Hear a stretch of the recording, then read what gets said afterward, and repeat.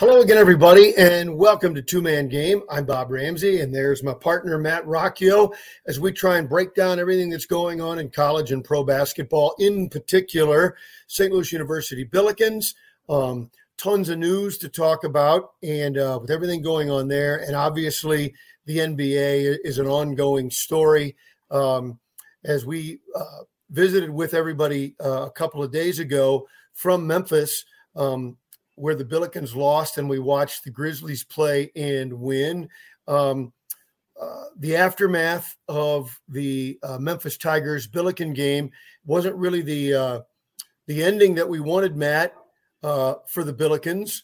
I think the spread was 12, so Vegas wasn't too far off. But I don't think Billiken fans are probably happy with the way they got there.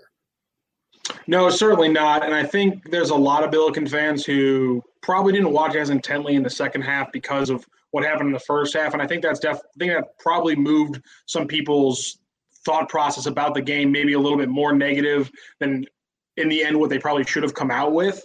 But yeah, that's reasonable. The first half was a very ugly game of basketball. I mean, that's just the fact of the matter. You weren't making shots. You were turning the ball over at different points in the game. It looked very much like there wasn't a plan of attack, with the guys on the court. The start, I would say, was actually a lot rougher than the end when you're actually just looking at the game. But overall, I think you're right. After the positivity that you just couldn't help with after a 3-0 start, I think there are certainly a lot of people who are coming down a little bit more after that game. But I think there were a lot of positives to take away at the same time. Yeah, and I used the phrase, two-word phrase from the 60s and 70s that applied generally, but each guy had some specific angles on it, and that is freaked out. The Billikens were freaked out to start the game, in my humble opinion. I haven't talked to Travis since the game, so I'm not sure if he would agree with that, and he probably wouldn't, but that's okay. He's the coach. He's a positive coach. He's going to keep everybody pumped up. But you could go through several of the guys that had a rough first half, and you could make the argument that Jordan Nesbitt was trying to prove too much, trying to prove to his ex-team how good he was. For whatever reason, Martin Linson, I don't know if he felt like if he read too much of the hype and headlines of the bigs, and that freaked him out. If he was trying to show he was as good or better, but his first half, when he came out a couple of times, I felt awful for the young man because you could see he was so frustrated and so upset with his own performance that it was driving him crazy. I felt really bad for him. Then you look at the 6 turnovers from Yuri Collins, and I would debate anyone and disagree with anyone if they didn't say that he saw what was happening to his teammates and tried to do too much on his own. I don't know how you would convince me otherwise.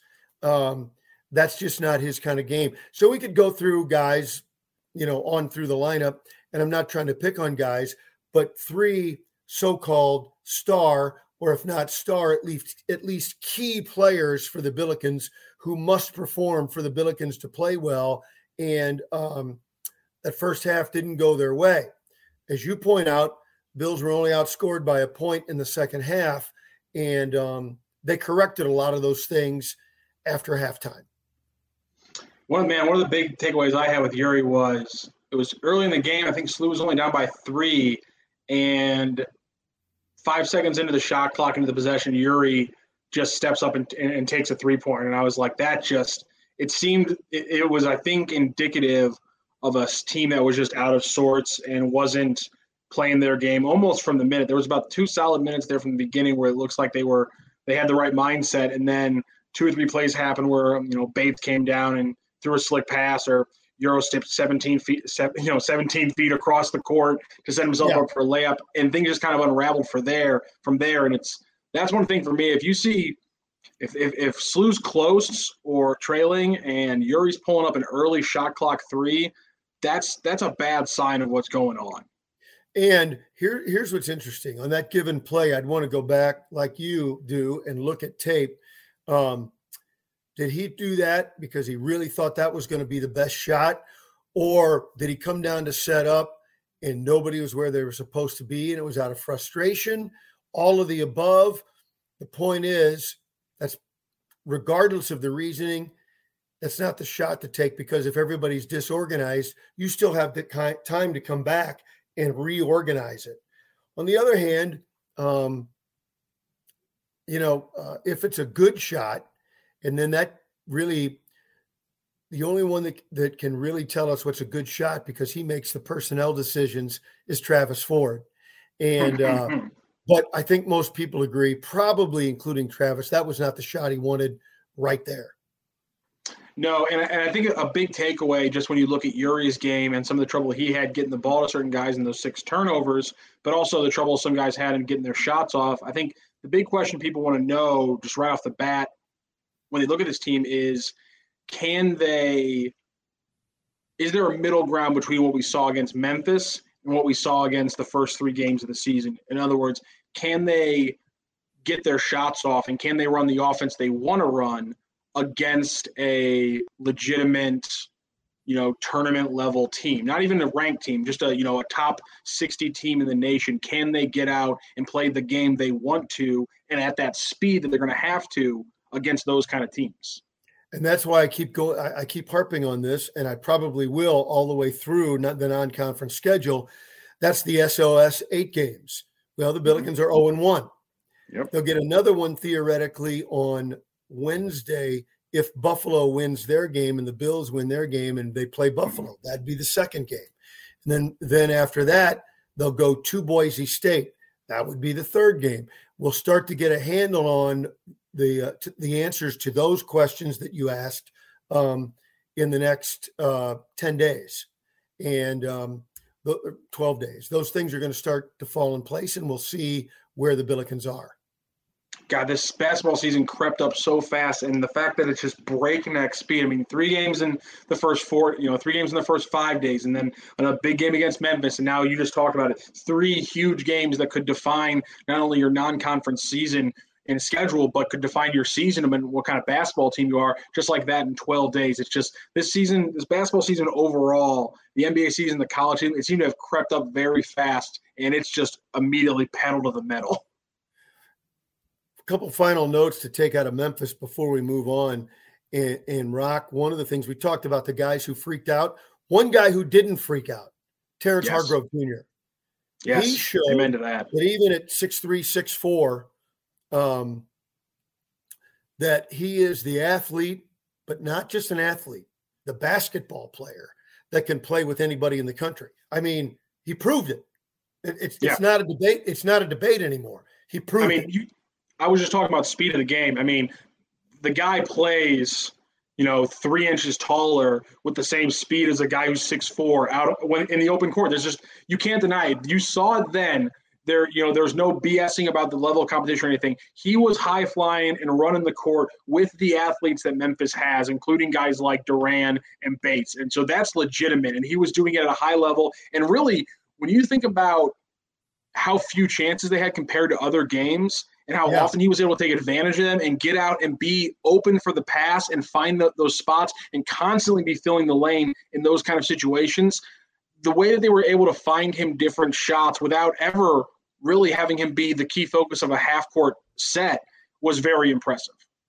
And then the other thing I'll take out of it is the rebounding, in particular the offensive rebounding. Now, Earl even mentioned it on our KMOX broadcast about players padding their offensive rebound stats because they missed the layup and got the rebound back again.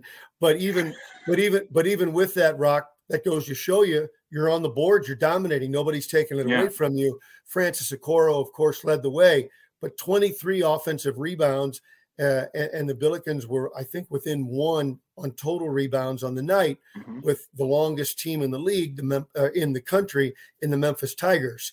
Am I saying they're going to out-rebound every team this year? I'm not saying that. My point of that is that was the number one question. How are you going to replace the rebounds of Jordan Goodwin and Hassan French? And through the first 4 games of the season, it doesn't appear that that's going to be the main issue that we feared. Two other quick players I want to highlight from that Memphis game. One of them you were just talking about, Francis Okoro. He had a great game. Obviously, if he's able to just get 6 total inches combined across those first 3 dunk attempts, it might be a slightly different game early on because he was dunking with the rim just a couple too many times. That was unfortunate because he was getting great positioning. But are you starting to think we might see a change in either the starting lineup or just the rotation overall between Martin Linson and Francis Okoro going forward? Not even anything against Martin Linson. He had a rough game, yes, but more so the fact that I think Okoro keeps showing more and more defensively and offensively his ability to be a big effect at the rim, again, both offensively and defensively. You can't really lose that. He's good moving his feet from the perimeter, and I think this is a huge thing. He hits his free throws. Yeah, absolutely. And it's a funky shot. I don't really like it. He starts out with his hand on top of the ball, and you go, oh, my God, what's going to happen?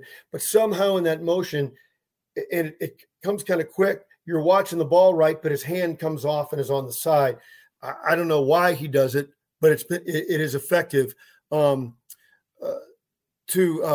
tap into a Rick Majerus line, startings for high school.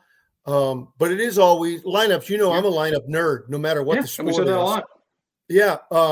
But it wouldn't surprise me if over time, maybe even as soon as Saturday, that the lineup could change. I'd be a little surprised if the minutes of the bigs changed very much, unless it's Lassina Traore getting more minutes. Yeah, that's a good point.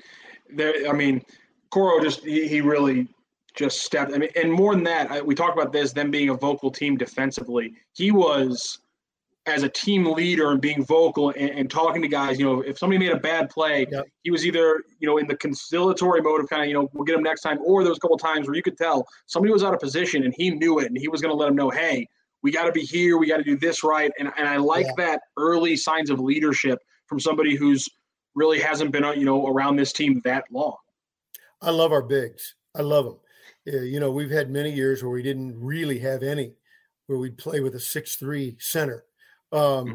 Many times in Billiken lore, but having 3 legitimate bigs in this day and age, I really like that group a lot.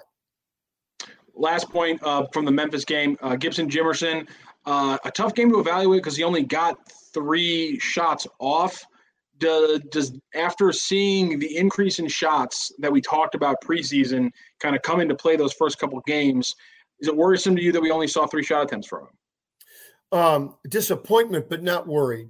It's clear to me that Penny Hardaway said this kid on the perimeter is not going to beat us. And you can take anybody out of a game. It just depends on how far are you willing to go and sacrifice. Take Michael Jordan out of a game, put 5 guys on him, but then everybody else is going to have a dunkathon. So you know what I'm saying? And they chose to take Jimerson out of the game. They were counting on their length and their shooting ability, and they took Gibson out. That's going to happen sometimes. It's just going to happen sometimes. Yeah. The key is for his teammates to step up so that they have to play Jimerson honest and straight up. That's why it's a team game. Yeah, it's going to be important going forward, and that's why all the other people we talked about, Yuri scoring, obviously Nesbitt having a much more cohesive game is so very important. Yeah. Let's look a little bit forward. Obviously, they're facing off against Mercer tomorrow evening. Mercer 1-2 so far to start their season, but right now they got a pretty good high-low game going with their big guy, Hayes, and the guard Alvarez. They're really good. They're putting up numbers right now, despite only winning 1 game so far.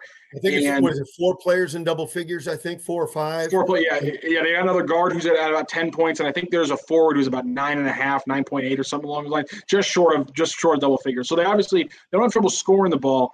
And so there's one thing I really want to highlight because we saw it problematic in that Memphis game. I want to see if it carries over and if is it the fact that it's a Monty Bates and Jalen Duran running the pick and roll, or just maybe an issue with how they're playing it, which is, do we think we see an issue with the pick and roll defense against Mercer? Because that was an early issue in that Memphis game, and it seems like with the way Mercer's playing, that's going to be something they try to exploit early and often. I don't think it's a problem. It's a problem when you're trying to guard multiple number 1 first-round draft choices. I think that's the problem. The Billikens still forced a ton of turnovers against Memphis. Billikens can defend. Did they have some breakdowns occasionally? Yeah. Even in the 3 games they won, they didn't play perfect defense. It wasn't a shutout, right? So I forgot what old time football coach said. They own scholarship too, meaning the other team is going to play too, and I am confident that the Billikens will guard, and I'm confident that they'll be able to handle a pick and roll and that sort of thing. One thing that does concern me, and it does almost every year, how you stop dribble penetration. Mm-hmm. More than the pick and roll, dribble penetration can be the one that can be a backbreaker. So as you watch the pick and roll, I'll take notes on guarding dribble penetration, and we'll get back together and compare our notes. Yeah, Alvarez is the guard. Robertson is the other one. I think I might have said the big man's name. It's Haase. It's Haas, not Hayes. I wanted to say Hayes when I saw it like that. It's Haas. Yeah, you're right. It's Haas. Right. But the guards are both 6'2", and they're good drivers. They're quick and speedy, but I think Okoro probably, volleyball spikes 1 or 2 of them because of that. Yeah, I think, like you say, I think now you reverse it a little bit. They're not a little team. I think they go 6'9", 6'6", 6'6", 6'6", and a couple of 6'2" guards. That's 6 guys. Yeah. But you know what I mean? They're top scorers. So it's not like they're a little team, but they're not Memphis. And so with the Billikens' athleticism, it makes guys like Nesbitt and Hargrove play bigger than their height on the roster says. Plus the bigs you have, I think the Billikens will be able to impose a little more will inside. I would look for a dominating rebound performance. You talked about still being able to play defense. I don't want to keep going back to the Memphis game, but that's something that just jogged my memory because we talked a lot about, hey, they're going to be able to score this year, but where's the defense going to be? I think that Memphis game kind of righted some questions we had after that 3-0 start, which was, they're reaching a lot. Are they getting away with cheap steals, or is this a legitimately good, especially off the ball defensive team? And I think we saw some signs in that Memphis game that says, like you just said, this is going to be a tough defensive team. So if the offense can carry over like we think it is, and this is how they're playing defense, this certainly could be a very strong season for SLU. Travis Ford in this season and in the Memphis game in particular, but generally really highly values deflections. Steals can come and go. You got to be real careful hawking for steals and being careful not to get out of position. But the Billikens highly value deflections. And you saw those occur even against a dynamic Memphis team. So I expect that to continue. That's a good sign from SLU because, again, I think the offense was a big question, after the injury, but we had a little bit more confidence there. And now to see the defense right this way, I'm excited to see that. And I'm excited to see how they bounce back and play against a team like Mercer. Yeah, and I firmly believe that Jimerson and the other 3-point shooters, they're going to be fine. The overall team number is a tiny bit low, but I think that'll be fine. The free throw shooting continues to be very good, and there's no reason not to expect a solid effort against Mercer. And let's give Travis Ford and the team some credit, because for how much we harped on that last year, I think we got to give him some credit now and talk about that a little bit, how incredibly solid the free throw shooting has been in. And obviously, Haas, that was a big struggle of his last year and, throughout his career and not having him, and Goodwin, he struggled a little bit as well. But nonetheless, a big thing that we always wondered, Travis Ford is one of the best free throw shooters ever. It seems odd this is how his team shoots the ball, and to see them kind of get back to what we think an average that makes sense. That's a strong thing to see, and it'll be key in, if they're gonna play good defense and it's gonna be close games, especially in the conference season. That's how you win close games. Yeah, and we talked about it before. Gibson Jimerson's got to get to the line more, which means going back, circling all the way back to what you're saying about creating shots, creating those foul shot opportunities. And the other guy is Yuri Collins, who I know it's early in the season, only 4 games, but so far has had a dramatic improvement from the free throw line. Yeah, got it. And you know what? He's so damn fast, and his dribble's so tight. That's one thing I keep watching for is he's going to kill people on the drive as soon as. I'm not sure why we're not seeing it a little bit more often. Maybe it's just there's so many opportunities for him to move the ball after he creates that penetration that's just naturally how his game's going to go. And I'm fine with that. The guy's going to be again the career assist leader at SLU by the all of a sudden done. But I mean, It wouldn't shock me if we see him have, a 20-point game once or twice this season, just because there's a team that decides to sell out on covering the shooters and say, make him beat us. And it wouldn't shock me if he 100% does. Yeah, I think that's right. I think I'm 100% in agreement with that evaluation. Yeah. One quick question. We're going to talk about some NBA, but I wanted to ask you something. One of the big games that happened the same night that SLU fell to Memphis was Seton Hall's huge upset over Michigan. And the thing about that's crazy to me, I know it was a very close game, but a lot of people pointed out that Michigan only shot 42% from the field. Seton Hall shot 40% from the field, and Seton Hall shot 55% on 18 attempts from the charity stripe. I cannot recall many top 5 ranked teams losing to an unranked team while not being outshot from the field, while not being outshot from the charity stripe, and while they were outshot from the 3-point line, it was only on a difference of like 3 or 4 attempts, and it wasn't that big of a discrepancy. It's honestly one of the weirdest top 5 upsets I've ever seen. Kudos to Seton Hall, but I'm trying to go through the calculus to figure out how it happened, and I can't figure it out. I wish I'd known we were going to talk about this. I would have poured over the box score better, and I don't remember some of those totals. Does it have something to do with turnovers or offensive rebounds? I don't know. I'd have to go look at it. Weird. But, and I saw somebody talking about all the upsets, trying to take a shot at the Big Ten. 2 Big Ten teams that night lost to 2 Big East teams. Folks, it's the Big East. Forget the rankings. We're not even 2 full weeks into the season. The rankings mean bupkis. They're not relevant to anything. But the leagues are. If you're playing a Big East team, you better have your big boy pants on.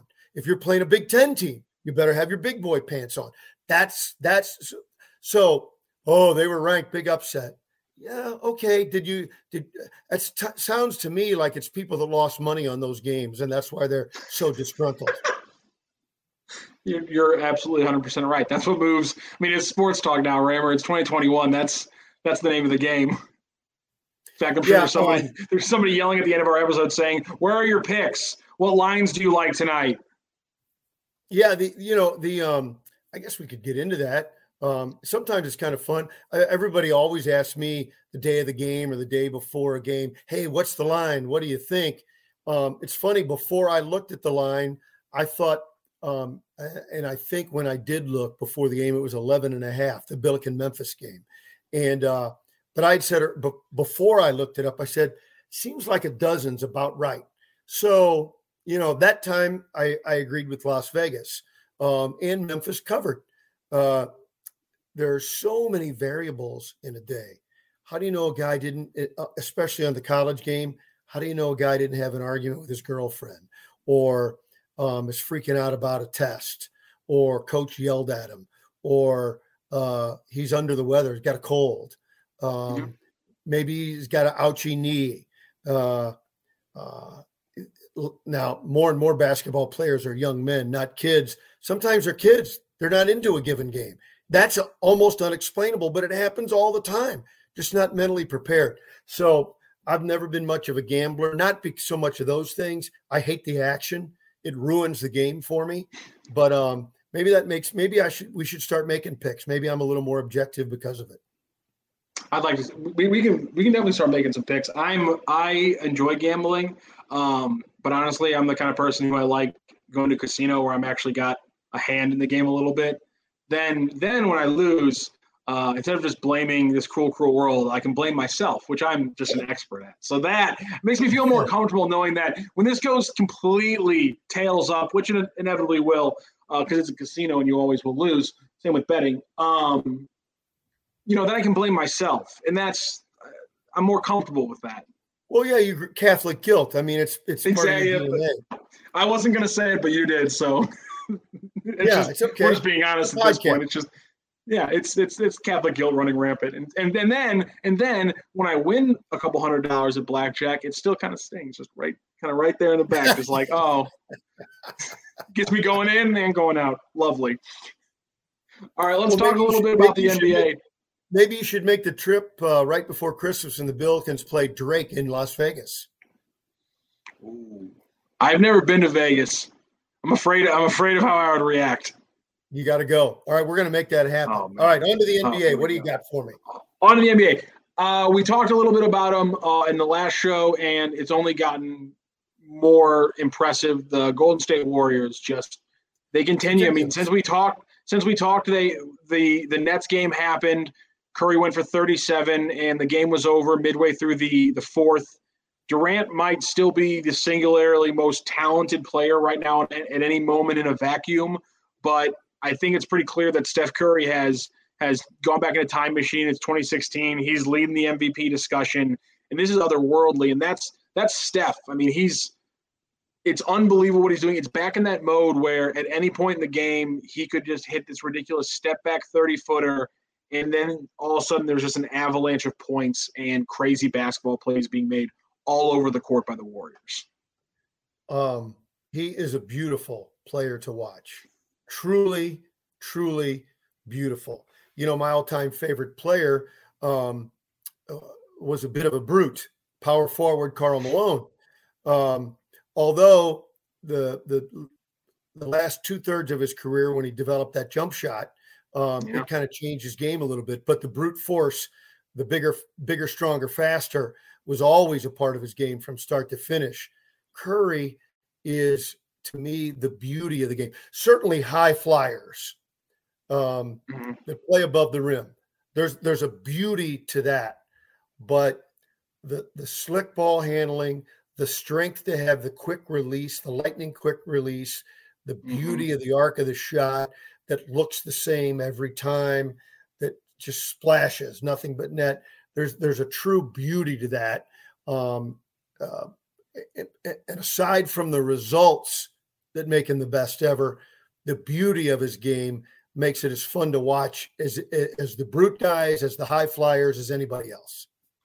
Yeah, that first year where he really started going atomic just on a nightly basis is one of my most fun experience watching sports, because, I mean, like I said, it's just like the thing we're saying now. There was, at any point in the game, he could just personally unload 10 points in a way, in like a 90-second span, in a way that you'd never seen somebody score a basketball before, no matter how long you've been watching the game. Unless you're pulling out archival footage of, Pistol Pete just, murdering some team with a 50-point outing, which I'm sure he did, on a regular basis as well. It's just, you can't compare it to anything else in basketball history. And somehow, after injuries and with a different team, or slightly different team, I should say, he's doing it again. And that's another thing that I don't think a lot of people are noticing with the Warriors, is just how ridiculous this team building job has been. They've had 3 first-round picks over the last 2 drafts. Those guys have played a combined, I think, 180 minutes. Kuminga, Moody, and last year's second overall pick, Wiseman. They're not playing, and yet this team is on a 70-win pace. And it's because of guys like Kevon Looney and Damian Jones and Jordan Poole and things like Jordan Poole's averaging 17 points a game after averaging 11 last year. He's a most improved player of the year candidate. Andre Iguodala is still making plays all over the court at like 36 years old. So it's this insane combination of what they've been doing since 2016 for 5 years now with this new school kind of group. And heck, I haven't even mentioned Andrew Wiggins is a good shooter now. Like this is inexplicable. There's so many pieces of this that make no sense. And Andrew Wiggins being a good shooter and an engaged defender, and Shock, I don't know if this is crazy. I know anyone who ever watched basketball, but at 6'8" and 215 pounds, when he's an engaged player, Andrew Wiggins is a very good defender. Shocking development. We all have known it since, he was traded for Kevin Love in the first overall pick. But he's finally putting it together, and of course he's doing it with the Warriors, which I'm sure most people who like the NBA who are hearing this are angry. And that's very fair, because even if you like the Warriors, you can admit and look back and be like, having to deal with like a second era of Steph just murdering your team, that's not fun for basketball fans. But for us who don't have a team, it's very fun. We can step back and just, again, as I said, the beauty, the grace, the dominance, those things are fun. And don't forget, the Warriors still have a weapon to come. I don't know what are they talking about when that could happen? I think he's out. I think he's out until after New Year's, and I think at the earliest, I think is the timetable. So what's interesting to me about that, the timing of that, is that starts to get into a time that some of the young players, first-year players, draft picks, sometimes even guys that just don't get to play a lot, you start to hit a wall, sort of that mid-season wall, and to get an infusion of not just fresh legs, but of an unbelievable talent. That second half could be even more explosive for the Warriors. I'm trying to get a better timeline than what I had, because I think, again, it's after New Year's. But, again, it's just the fact that they're doing this. And I didn't even mention the fact they're doing this without Klay Thompson. And I think it speaks to also Steve Kerr is an incredibly good coach. They've been able to keep this motion offense going and to incorporate the different little keys and change it when you have injuries to things like Klay Thompson, and when Draymond Green is no longer the offensive player that he was at times in that first run, and to loop in all these young players and to do it without having to loop in all these other young players who are super talented. Kuminga's played a little bit, but Moses, Moody, and Wiseman really haven't.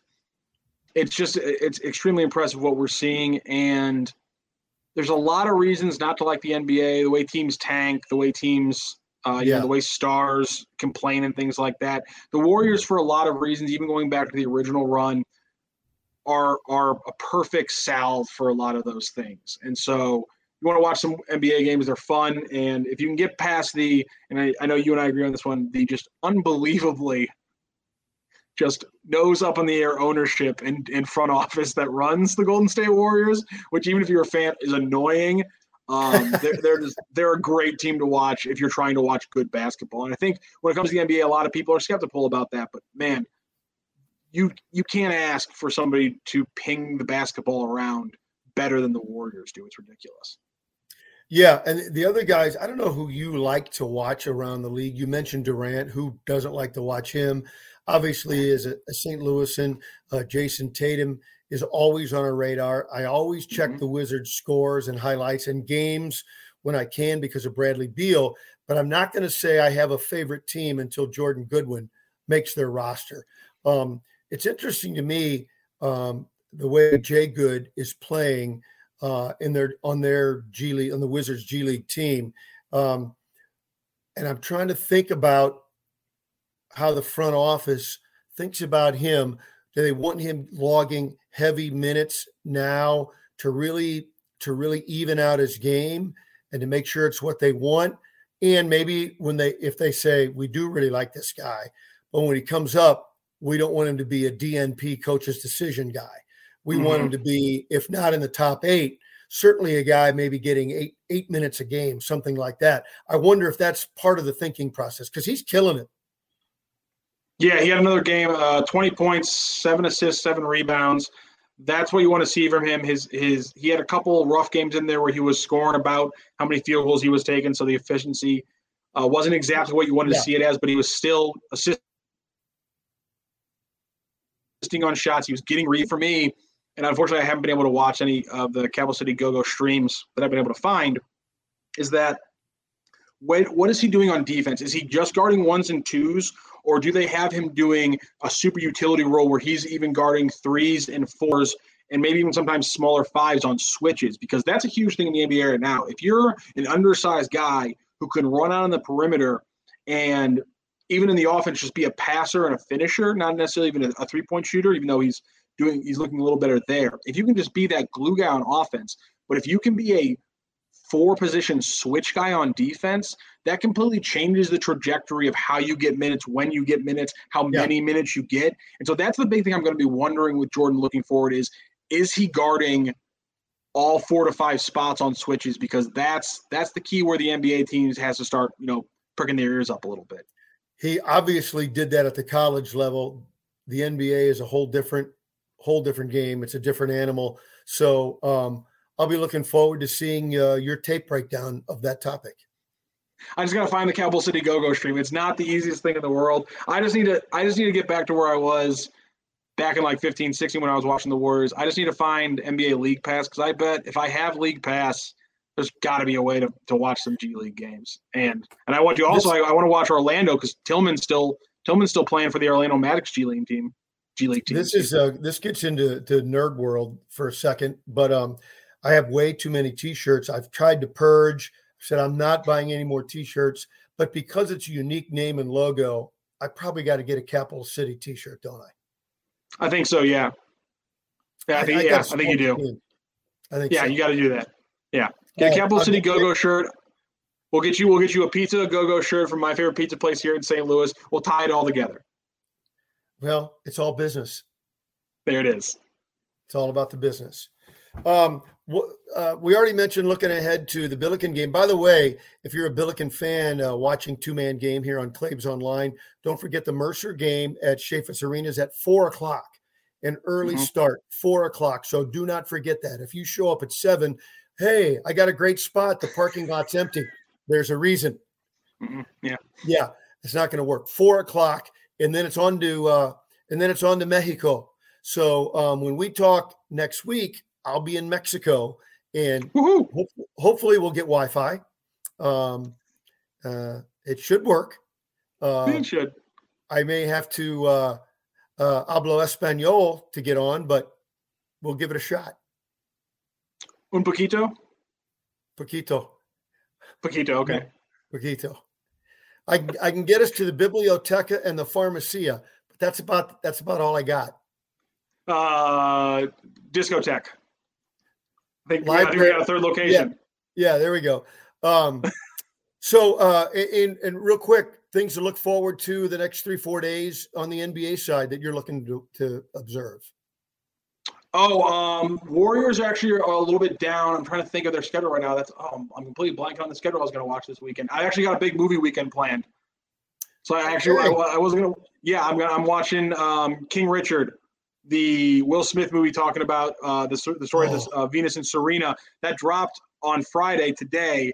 I'm watching that this weekend. We'll be watching Mercer this weekend, and then I'm probably also going to watch another movie at the theaters. So I got a big movie weekend coming up here. I don't know how much NBA basketball I'm going to catch here over this weekend. Monday night, good slate. That's what I'm going to be watching. Very good. Very good. Well, that's going to wrap things up on Two-Man Game. We want to thank our sponsors and thank folks for tuning in. We'll be back. We should be back Tuesday in time to preview the Billiken, Illinois State game. And I'll be in Mexico. Who knows where Rock will be, but we'll fill you in on everything basketball, in particular the Billikens and the NBA. Everybody, I'm gonna be right here with just a slightly different album in the background. Okay, is that going to be your shtick? Album cover background? Yeah. So far we episode 1 was Teddy Pendergrass. Episode 2 was The Police. Episode 3 was Bruce Springsteen. Episode 4 is Stevie Wonder. When you run out, I've got about 250 vinyl covers, albums. What's funny is I've kept them all. I don't have a turntable. Well, we're going to have to do 2 things. 1, I'm going to have to look through that and take some. 2, we're going to get you a turntable. All right. Very good. That's Matt Rocchio. I'm Bob Ramsey. Thanks for joining us. It's the Two-Man Game right here on Claibs Online. Have a great weekend, everyone.